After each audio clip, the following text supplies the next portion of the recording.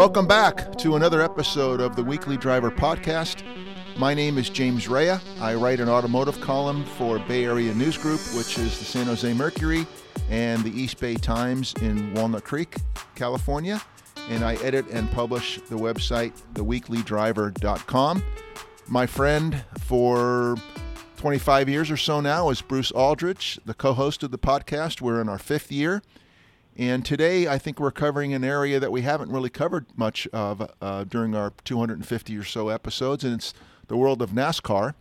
And our guest today is Jimmy Creed, and Jimmy is one of 4 authors of a new coffee table-sized book celebrating the 75th anniversary of NASCAR. And Jimmy, I like Jimmy even though I don't know him because he's a newspaper guy like I was for many years, and we want to welcome Jimmy Creed to our program to talk about the new book, which will be published on April 11th. Jimmy, thanks for being our guest today. Thank you for inviting me. I'm glad to be here. Terrific.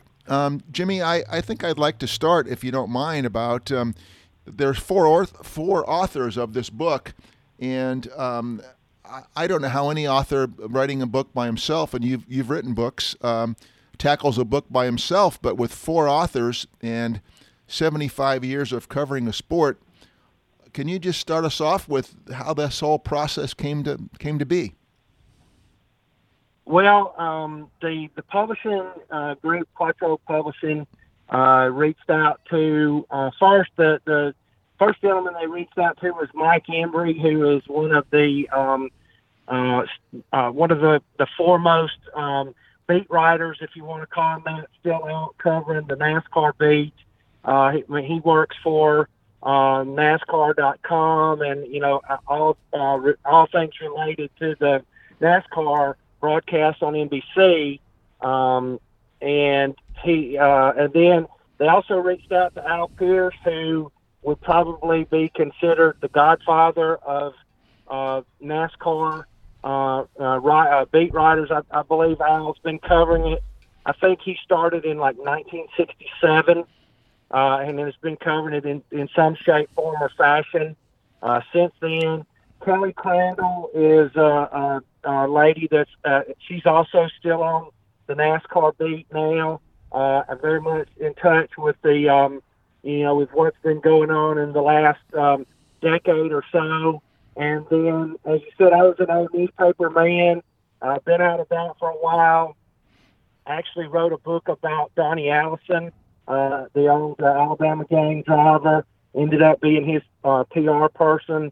And so they reached out and lined up 4 people, at least 3 of whom were very qualified, and then I was lucky enough to join the 4.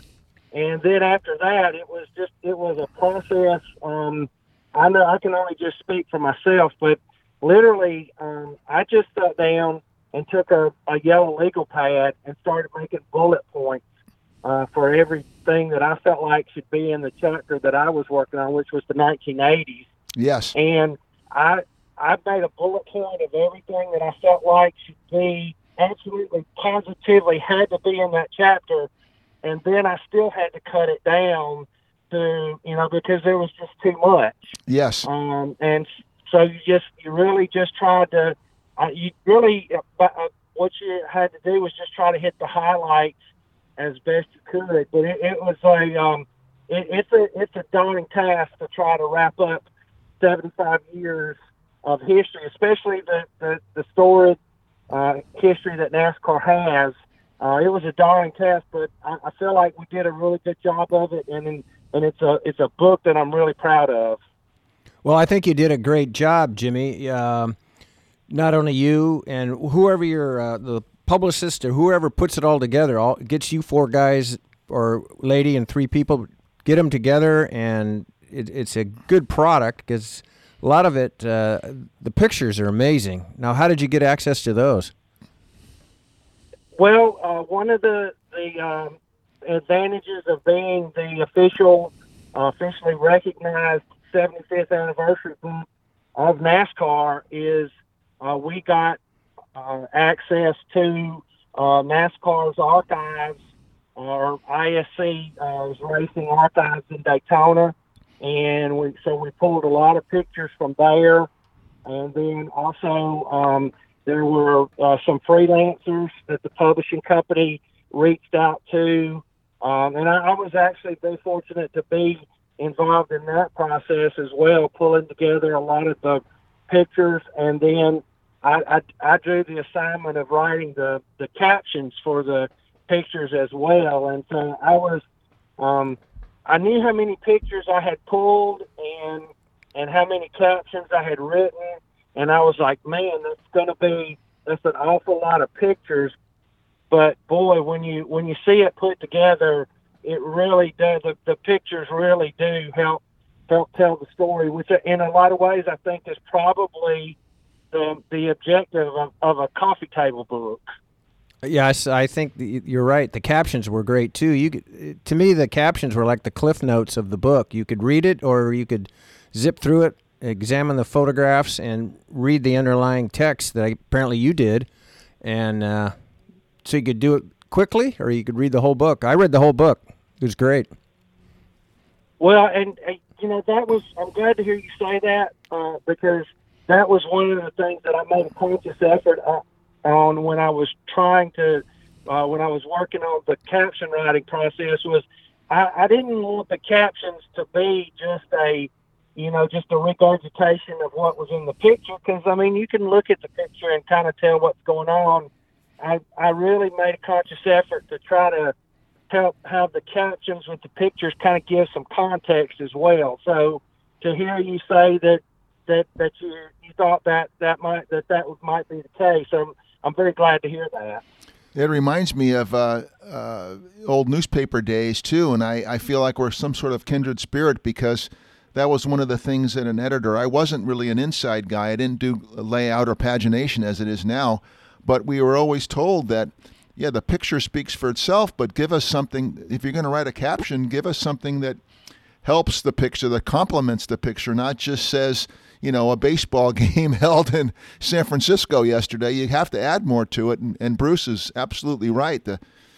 Your captions are written by a guy who, if you don't mind me saying it this way, who knows what he's doing. You're a newspaper guy, and you know the industry, and that obviously shows in your work. I'm wondering also, in journalistically, you and I both know that sometimes things come a little bit easier than other times, especially on deadline. But when you have time to think about what you're writing about and you know the subject, I bet you it just poured out of you with all your knowledge and your history in the sport. Was it a cathartic experience on some level? Yeah, it was. It was. To be honest with you, I like I said, I had the chapter of the 1980s. Yes, and it was really interesting. And it kind of goes to show that you can't go into anything with a preconceived notion, because when I first got this assignment and I sat down and started thinking about it, I knew that I was gonna have to talk about the evolution of the cars, because the 1980s were the decades where they kind of started the process of going from the cars that you could, the old saying, they'd raced them on Sunday and sold them in the showroom on Monday. They kind of started that evolution towards the cars that we see now on the track, which, I mean, let's be honest, they're not stock cars. But that evolution kind of started in the 80s. And then I knew the 80s were synonymous with the restrictor plate, which is, a huge force in the sport now, and has been since 1987.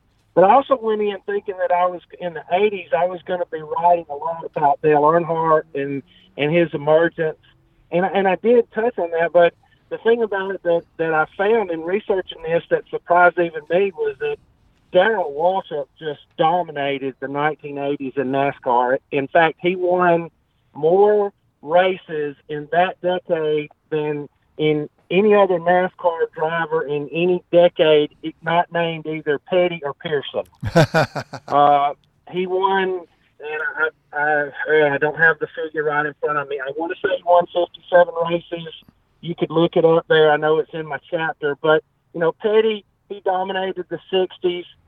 Pearson won a lot of races in the 60s as well. but the person right behind them on that list is Darrell Waltrip, and I didn't really appreciate that until I started getting in and really researching for this chapter. I noticed that too when I read it. I'm thinking, I didn't know he was that great a driver. He's quite a personality. He's been on the commentator, and I knew he won races, but I didn't know he was such a standout until I saw it in your book. Yeah, I will admit, as much as I've covered NASCAR over the years, that surprised me as well, because I knew Darrell had won a lot of races, but I didn't know that he was that dominant in his time. But he certainly deserves his due for being a big winner on the NASCAR circuit. Let's stay with the '80s since that's your topic here. Can you tell us about the speeds? I'm seeing over 200 miles an hour. Benny Parsons did a lap. 212 for Bill Elliott, top pole qualifier. I think both of those were at the Alabama Talladega Speedway, right? Talladega Super Speedway. Yeah, in fact, I can give you. This is a little bit of a personal anecdote here, but it's always fun. I as I was telling you before we came on, I was born and raised in Talladega. I actually still live in Talladega now, about 10 miles from the racetrack. And so one of the things when I was in high school growing up in the early 80s and mid 80s was spring break always used to fall on race week at Talladega. So at that time, before restrictor plates, they qualified on Thursday, and it was always a big deal. There would be huge crowds at qualifying at Talladega because there was always a chance that there was going to be a new speed record established. And so I have one of my most vivid memories of NASCAR from my childhood was actually being at the track at Talladega in July of '87, and Bill Elliott set the all-time qualifying speed record of 212.809 miles per hour.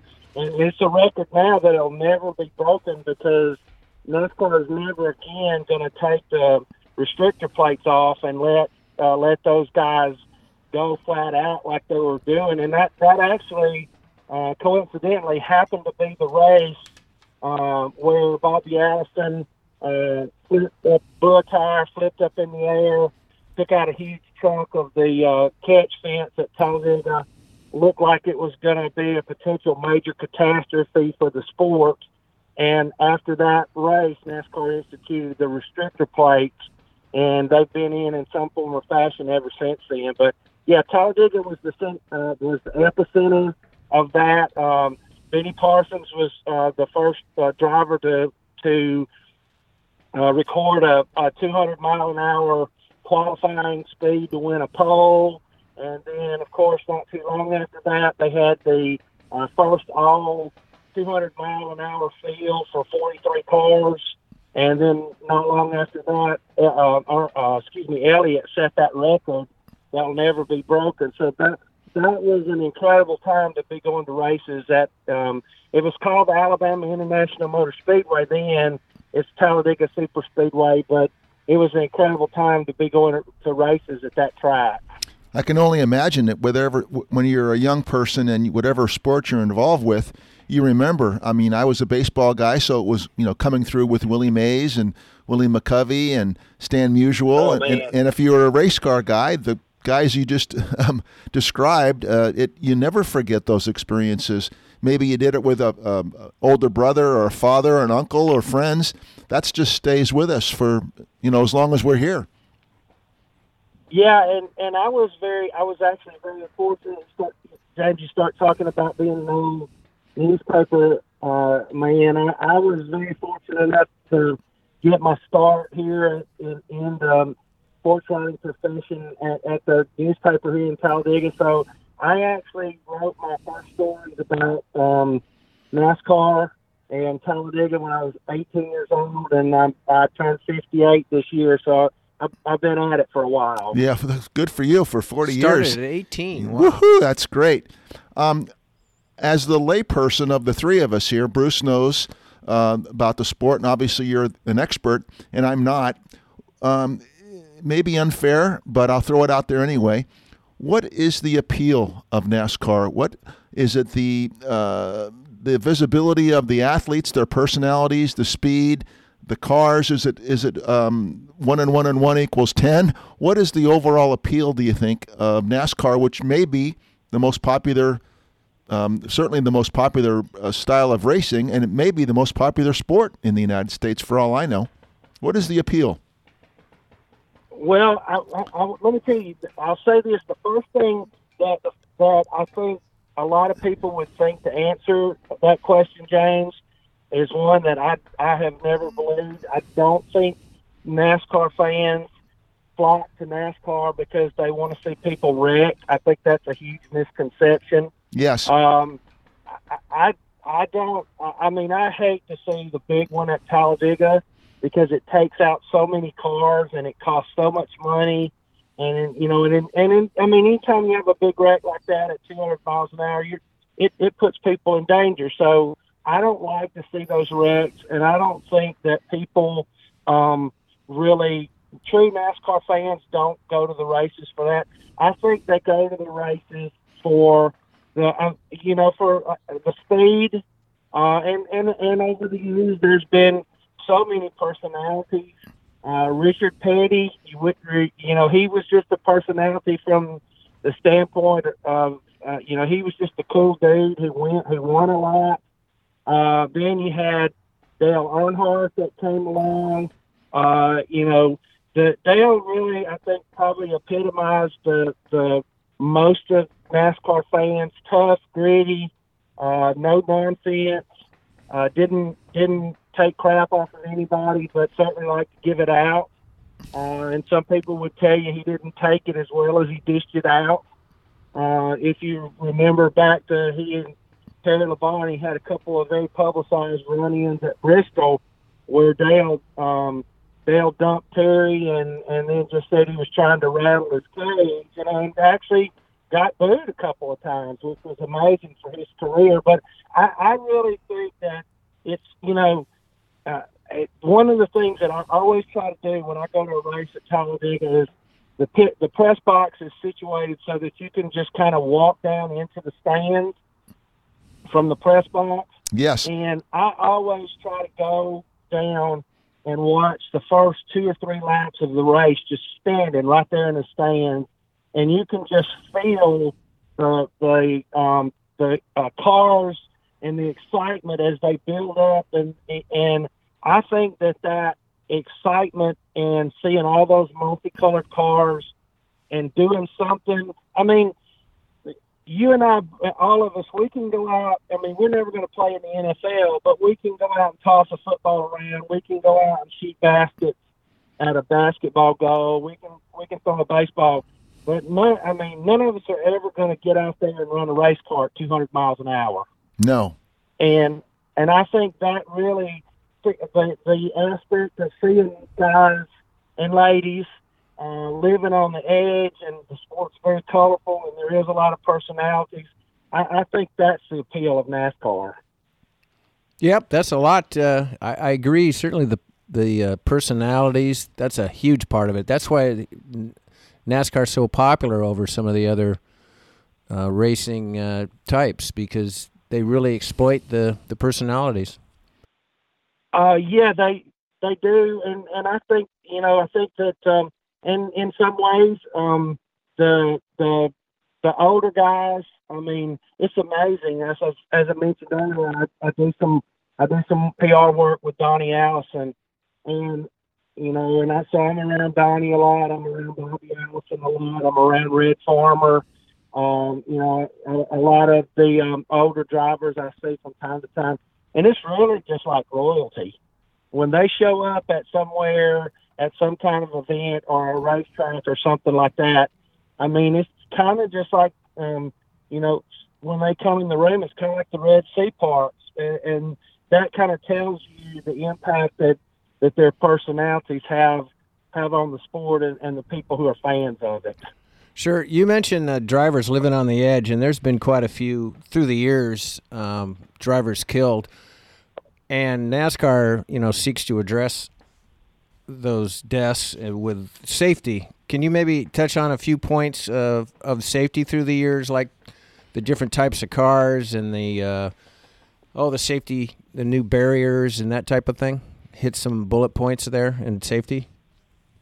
Oh yeah, you hit on a couple right there really quick that I would mention.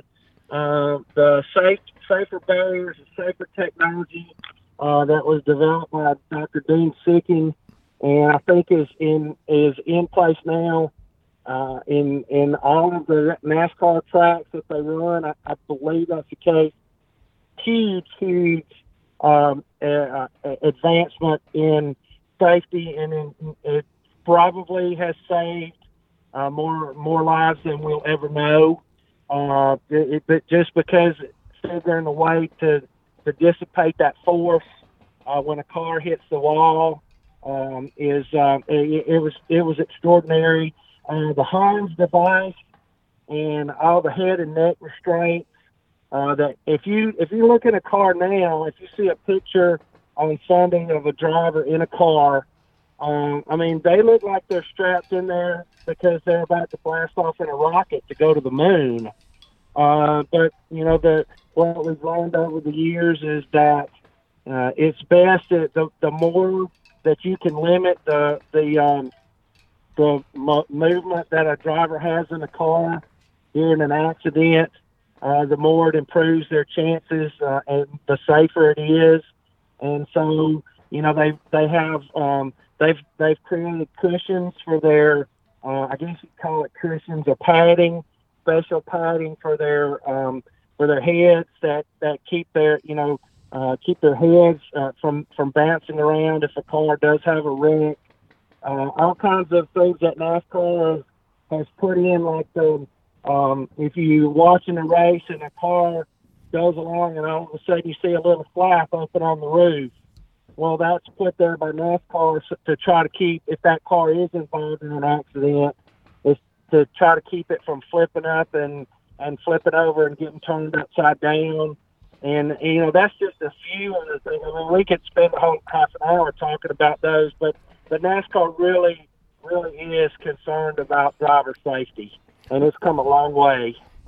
Yep, those are good points. What do you think about the new car? What do they call it? The next-gen car? What do you think about that? I think it's great, updating them a little bit.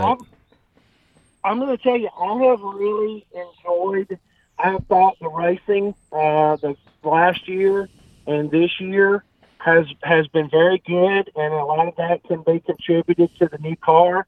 We went through a period a few years back where I thought NASCAR, the action kind of took a dip, and the racing on the track was not as good as it could be. But I think they've really hit on a combination that's working now, and I've really enjoyed seeing the racing last season and this season. I think it's as good as it's been in a good while. Yeah, I think so too, and I just like the cars look good too. They look sort of like a Camaro or a Ford looks now. So they look a little better, and independent rear suspension, sequential shifting, center lock hubs, aluminum wheels instead of steel. I mean, that's all modernization. Rack and pinion steering, those kind of things. Yeah, that's one thing I would say is that people have to realize this sport is, it traces its roots to the fact that, NASCAR is not here to have the auto manufacturers conform to what NASCAR wants to put on the track.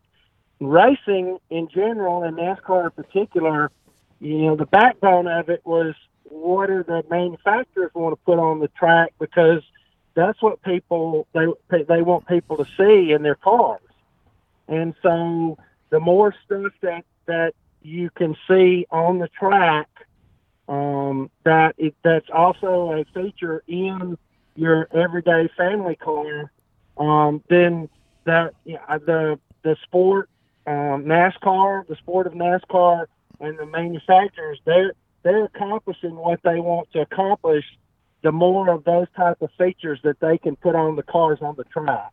Sure. Jimmy, when do you think they're going to go electric? When is there going to be an electric division? Oh, I kind of had a feeling you were going to. I would hope that the old timer in me would say I hope that we never see that, but I would say that it's coming, and it's probably coming sooner than later. My guess would be that you would probably, I would say realistically, probably within 5 years. Wow, that's very quick. That's a good guess. Yeah, it gets back to that excitement deal, and part of the excitement is the noise and that good sound of a V8 running at full chirp. And the electric, not so much. Now, maybe on TV, maybe it would be similar, but in real life, no.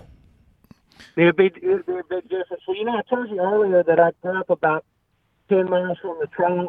Yeah. And one of the things I remember as a kid was because I didn't go to every race as a kid, but on Sundays when they were having a race, I remember being an old kid sitting out on my front porch, and when the race would first get started, and they still had all the cars in the field, and they would get up and moving, I could actually hear the sounds of the cars from my house about 10 miles away. That's great. That tells you what you're talking about how the sound of the engine is such a part of the racing experience. That tells you that you're exactly right. Yeah. Jimmy, in California here, not too far away, a couple of 100 miles away, we have Laguna Seca, and over the years, not a lot, but sometimes I've had good fortune of covering different kinds of motor racing, motorcycles and IndyCar races. And a few years ago, I got to go back for the first time in years, and I met some of the young drivers, and I was just completely impressed by their poise and their maturity. And these guys are in their early 20s, and I was just taken aback by how grown up they are. And I'd like to know if the riders, when you came through, when you were younger and now, can you compare some of those guys who are the veteran riders and what they were like when they were kids, and what are the young kids like these days? Well, it was it definitely was an older, we'll say an older man sport, because it was predominantly men, except for Janet Guthrie and a few ladies there that tried it, but it was predominantly an older male sport. You think back, you have Harry Gant, who is one of the greats of the sport, and he didn't even break into Winston Cup, as it was called at that time. He was a 30-something-year-old rookie, which would never happen today. Yes. I mean, you have kids. There kids starting now in go-karts in the before they're 10 years old. You got guys that are in Legends and Bandolero cars, they call them, at 13, 14, 15 years old. And you got guys that are in trucks and NASCAR and the Xfinity Series and the Cup Series, 18, 19 years old. It's been an amazing transformation, but these guys are also, they're starting it so much younger that, they're really just, they grow up preparing themselves for a career in NASCAR. And I felt like there for a while that there was a little bit of a void in personalities. But you're starting to see some of these guys come through now. I don't know how people out there feel about him, but I love Ross Chastain. I know that there are some guys that on the circuit that don't like him, particularly Denny Hamlin. But hey, NASCAR needs a good rivalry, and that's one of it. So I like the younger guys. They're incredibly talented, and I like the fact that you're starting to see some of them not come out looking so corporate and everything, and start to see them. I feel like a little bit more of their personalities come to the forefront as they get more experience and they get more comfortable in being in the Cup Series, and I think that's great. And hey, we gotta accept it, because that's the way it is. I mean, you look, Joe Gibbs has got his grandson at 19 years old within a car, and he's a serious threat. So that trend is not going away. So we've got to just look at these young guys and applaud them for being such good race car drivers at such early ages. Well, this is kind of Kyle Larson country out here. We're real close to Elk Grove, where Kyle Larson's from. Hey, I'm going to tell you what, Kyle, for my money, Kyle Larson may be the best driver out there right now. I mean, there's some really talented young drivers on the Cup circuit, but if you put me, you held me to saying, okay, who's the best? If you told me you're going to give me $1,000 to tell you who the best driver is right now, I'd say Kyle Larson. That's great. Yeah, I guess that brings up another question. How do you think it is? I think a few years ago it was Kyle Busch. I mean, hands down, he was the best driver out there. Is he not as good, right, or is other guys just better, or what? Any idea on that? I think that the natural process of Kyle getting older, he still on any given day can be the best out there, but I do think that just from the general standpoint of, as you get older, your reflexes start to go a little bit, and I think that just physically there may be more that's required of Kyle as he gets older than a lot of these younger guys. And that, again, not taking anything away from him, he's a great driver. But I think there's a whole bunch of young guys that have kind of been nipping at his heels for a while now, and I think there's a few of them out there that have passed him, and Kyle Larson is definitely one of those, and William Byron is the other one that's really emerged this season as a serious contender for the championship. Jimmy, that's probably a good time. I'd like to spend the rest of the day talking to you, but we've come to the end of this episode. But I wanted to remind people, of course, we have you on as a guest today because you're one of the 4 authors of NASCAR 75 Years, and it's just a comprehensive. I'm a layperson, but I've learned a lot in the last week or so when Steve Roth has forwarded a couple of copies of the book, and we're appreciative him forwarding books to us, and we want to thank you today for being our guest and giving us your expertise, and we encourage everybody to buy this book. Officially, it's available April 11th, but it's been on the internet now for a while, and people are discussing it and reviewing it, and nothing but rave reviews of this book. So thank you for the book, and thank you for your expertise today on our podcast. We really appreciate it, Jimmy. Hey, I've enjoyed it very much, and again, thank you very much for the great comments about the book. We're certainly, I know I'm particularly personally, I'm glad that you all are enjoying it so much, and I know the other authors will as well. And I just appreciate the opportunity to come on and talk with you about the book. And as you can tell, I do love to talk racing, so I appreciate that opportunity as well. All right, sir. Thank you, Jimmy. That was great. Thank you, sir. Appreciate it very much. Enjoy the rest of the day.